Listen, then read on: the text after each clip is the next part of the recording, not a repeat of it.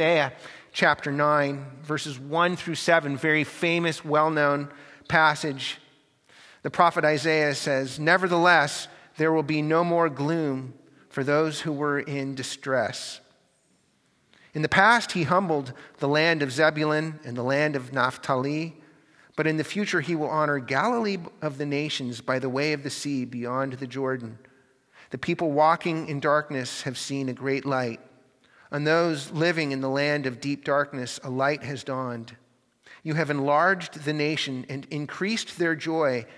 They rejoice before you as people rejoice at the harvest, as warriors rejoice when dividing the plunder. For as in the day of Midian's defeat, you have shattered the yoke that burdens them, the bar across their shoulders, the rod of their oppressor. Every warrior's boot used in battle and every garment rolled in blood will be destroyed, destined for burning, will be fuel for the fire. For to us a child is born, to us a son is given, and the government will be on his shoulders, and he will be called Wonderful Counselor, Mighty God, Everlasting Father, Prince of Peace. Of the greatness of his government and peace there will be no end. He will reign on David's throne and over his kingdom, establishing and upholding it with justice and righteousness from that time on and forever. The zeal of the Lord Almighty will accomplish this." Friends, this is the word of the Lord. You know, there are certain realities about living in our world that are simply inescapable. The great anthropologist Ernest Becker talked about one of those realities in his 1974 Pulitzer Prize-winning book, The Denial of Death. He said, "I think that taking life seriously means something like this, that whatever we do on this planet has to be done in the lived truth of the terror of creation, of the rumble of panic underneath everything. Otherwise, it is false." He talks about the rumble of panic. What a phrase. You know, this passage we just read gives us a very vivid image of that. It talks about every warrior's boot used in battle. Imagine an army, thousands upon thousands of soldiers all marching in formation, and every time their boots hit the ground, it's like you can hear it for miles. You can actually feel the earth shaking. Thump, thump, thump, thump. The rumble of panic. I think we all know what that rumble of panic feels like. For some of you right now, it's inescapable. Maybe it's anxiety about your job or your financial situation. Maybe for others of you, it's the rumble is connected to your grades or your schoolwork.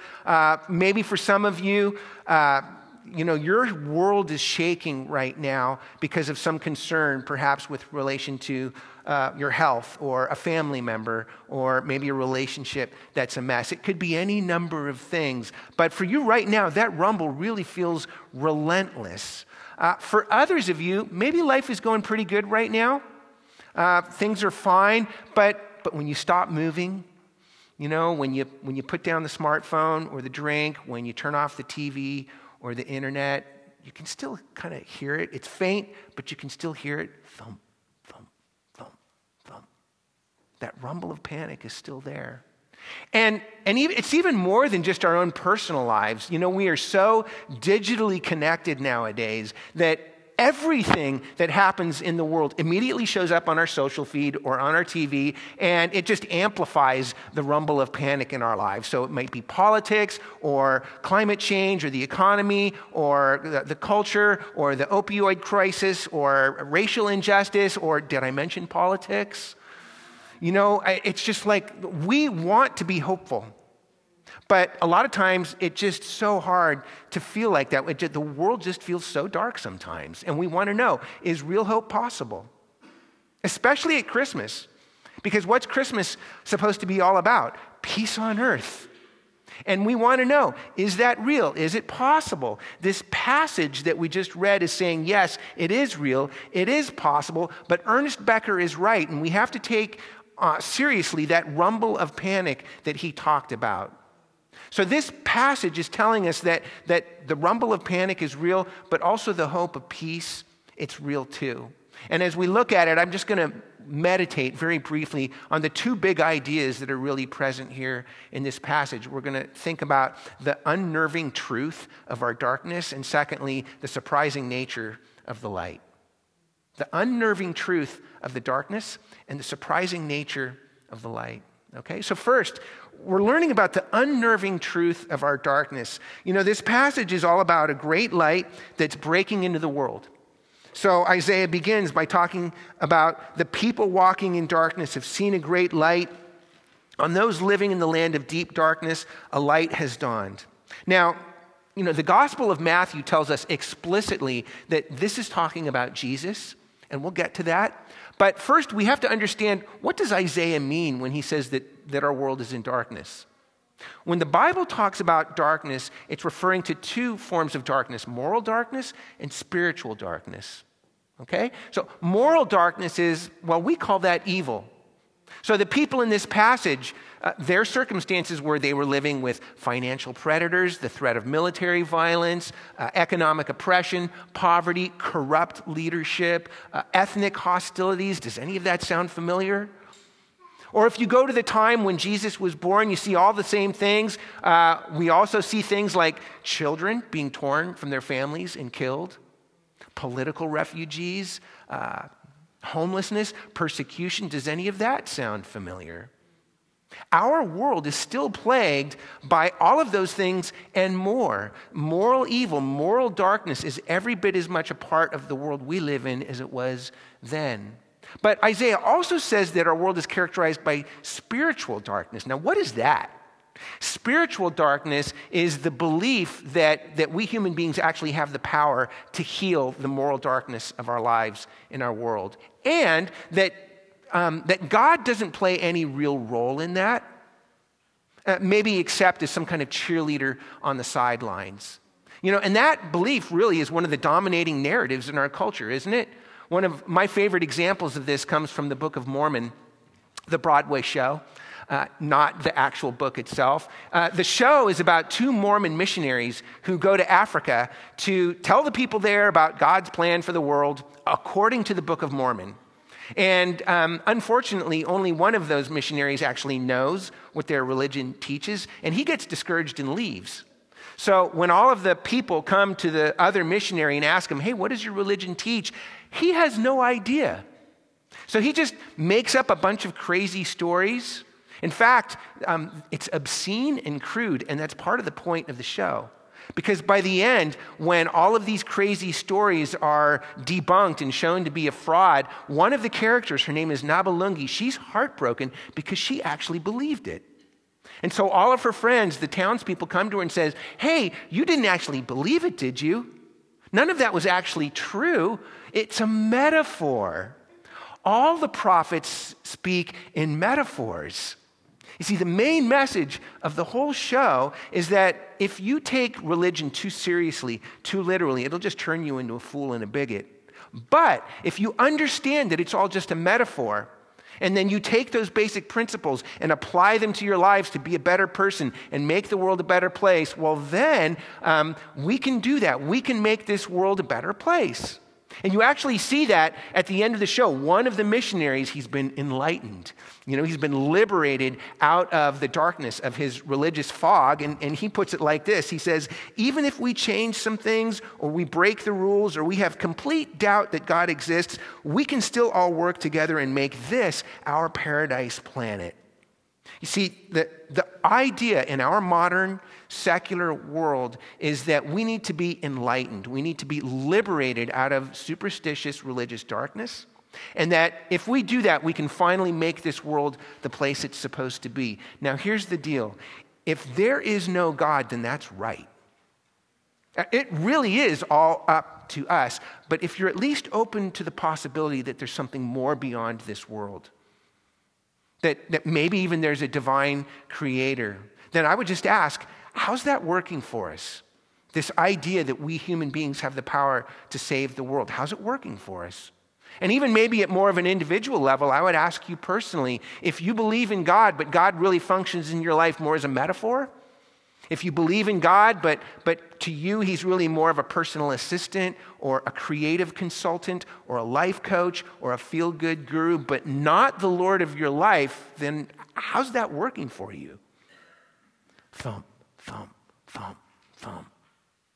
The spiritual darkness is the idea, really it's a delusion, that we actually have the power as human beings to heal the moral darkness of the world in which we live. One of the main messages of Christmas, and we see it in this passage, is that will never work. And that leads to our second point. We've just talked about the unnerving truth of our darkness. But secondly, we see the surprising nature of the light. You know, as I mentioned, the Gospel of Matthew explicitly tells us that this passage is talking about Jesus. So what is it showing us? Well, three things, and I want to look at them each very briefly. The first is this. It shows us that a great light is going to come into the world, but this light is going to come in a very surprising, unexpected way. Isaiah begins by saying in verse 1, "In the past, God humbled the land of Zebulun and the land of Naphtali, but in the future he will honor Galilee of the nations." Now, here's what's so surprising about this. He's saying this light that's going to heal the world, that it comes from Galilee. Galilee was a backwater, hick region in the middle of nowhere. I mean, Galilee was nowheresville, and anybody who came from Galilee was a nobody. And in fact, you actually see this approach. I mean, anybody reading this, when Isaiah says that the light that's going to heal the world comes from Galilee, people would have laughed at that. And you see that in the Gospel of John in chapter 1, when one of the first disciples of Jesus, Philip, goes and finds his buddy Nathanael. He says, "Hey, Nathanael, we found the Messiah, the Savior of the world. It's Jesus of Nazareth," which is in Galilee. Nathanael says, "Nazareth?" And you can hear the scorn just dripping off of his lips when he says it. Nazareth? Can anything good come out of Nazareth? He mocks Jesus. Now, here's why this is so important for us. This is really a rebuke to our pride. And actually, it's the perfect antidote to our spiritual darkness, because we think that we see. We think we know. We think we have the power. But for the Savior of the world to come as a poor, uneducated peasant from a backwater hick town, to come as a nobody, that's basically God's way of saying, if you think you see, you're blind. If you think you know, then you're in the deepest darkness of all. My salvation, God is saying, does not come into the world through power and prestige. It comes through weakness and defeat. Are you willing to allow yourself to be humbled by that? It's the surprising nature of the light. But secondly, Isaiah shows us the divine nature of the light, because Isaiah actually calls Jesus God. In verse 6, he says he is Wonderful Counselor, Mighty God, Everlasting Father, Prince of Peace. Now, we don't have time to go through all of those titles, but here's what I would press into us this evening. Those titles are really things that can only belong to God alone. No Orthodox Jewish prophet would ever have given those titles to a mere human being. That means that not only are we humbled by the surprising nature of the light, we're also challenged by the divine nature of the light, because Jesus challenges each and every one of us with the question, who or what are you worshiping? Because we're all worshiping something. Even if you think, well, I'm not really a religious person, something has your ultimate allegiance. Something is where you find ultimate hope in this world. I think still by far one of the most eloquent articulations of this is David Foster Wallace in his famous Kenyon College speech of 2005. He said, "In the day-to-day trenches of adult life, there is actually no such thing as atheism. There is no such thing as not worshiping. Everybody worships. The only choice we get is what to worship. And the compelling reason for maybe choosing some sort of God or spiritual type thing to worship is that pretty much anything else you worship will eat you alive. If you worship money and things, if they are where you tap real meaning in life, then you will never have enough. Worship your body and beauty and sexual allure, and you will always feel ugly. Worship power. You will end up feeling weak and afraid, and you will need ever more power over others to numb you to your own fear. Worship your intellect. Being seen as smart, you will end up feeling stupid, a fraud, always on the verge of being found out." I mean, David Foster Wallace asks us, he asks you, the same question that Jesus asks you, what are you worshiping? Because we're all worshiping something. And understand, this is a question that is every bit as much for Christians as it is for those who are exploring faith. Maybe even more so for Christians. We are almost more susceptible to spiritual darkness because it's so easy to be worshiping something else and the whole time fool ourselves into thinking that we're really following Jesus because, hey, look, all the externals of my life are in place. In other words, we'll point to our spiritual resume, right? And we'll say, hey, I go to church, I read my Bible, I pray, I obey the rules, I tithe my money, heck, I even listen to Christian radio. All the while, our real allegiance is with something else, whether it's family or money or career or our moral performance or politics. And that actually leads to the last thing Isaiah shows us about the light. It's not just the surprising nature of the light. It's not just the divine nature of the light. This is a light. The light that heals the darkness of our world is a light that comes to us by grace. Because if you notice in verse 6, how does he talk about Jesus? He says, for to us a child is born, to us a son is given. That means this is a gift. And by definition, a gift is not something that you earn. You can only receive it. Friends, you realize this cuts right against the default nature of our hearts.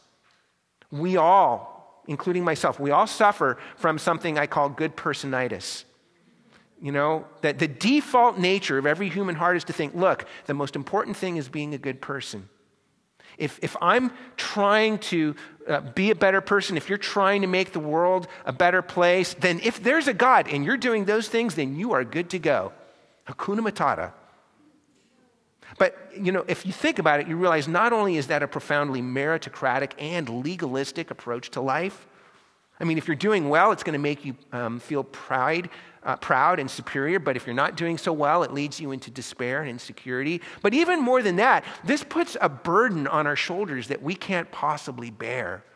Being the savior of our lives, the savior of the world, as if we human beings have the power to do it. Nobody can bear that burden. In fact, Isaiah in verse 4 talks about that. He's describing people who are walking in moral and spiritual darkness. And notice he talks about the yoke of their oppression and the bar across their shoulders.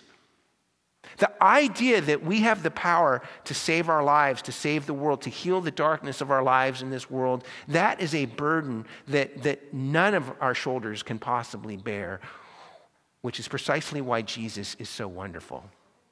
Because what does it say about Jesus?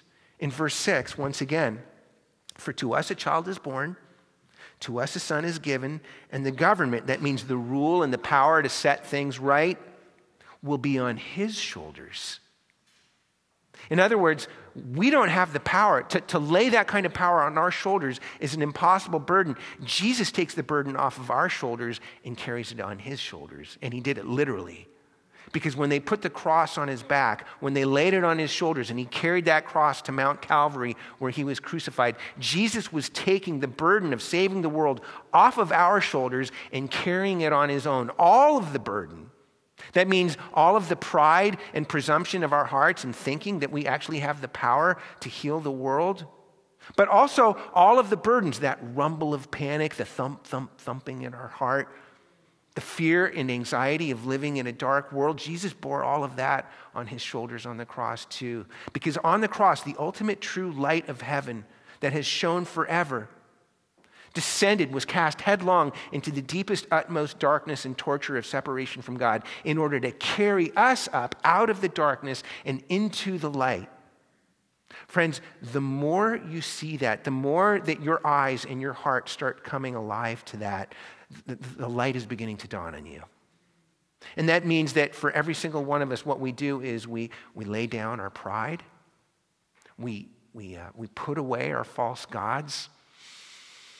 And we cast our burdens on the shoulders of the only one who can save the world and save our lives. We cast our burden on his shoulders and receive the rest and the peace and the hope that only Jesus can give. Let's pray.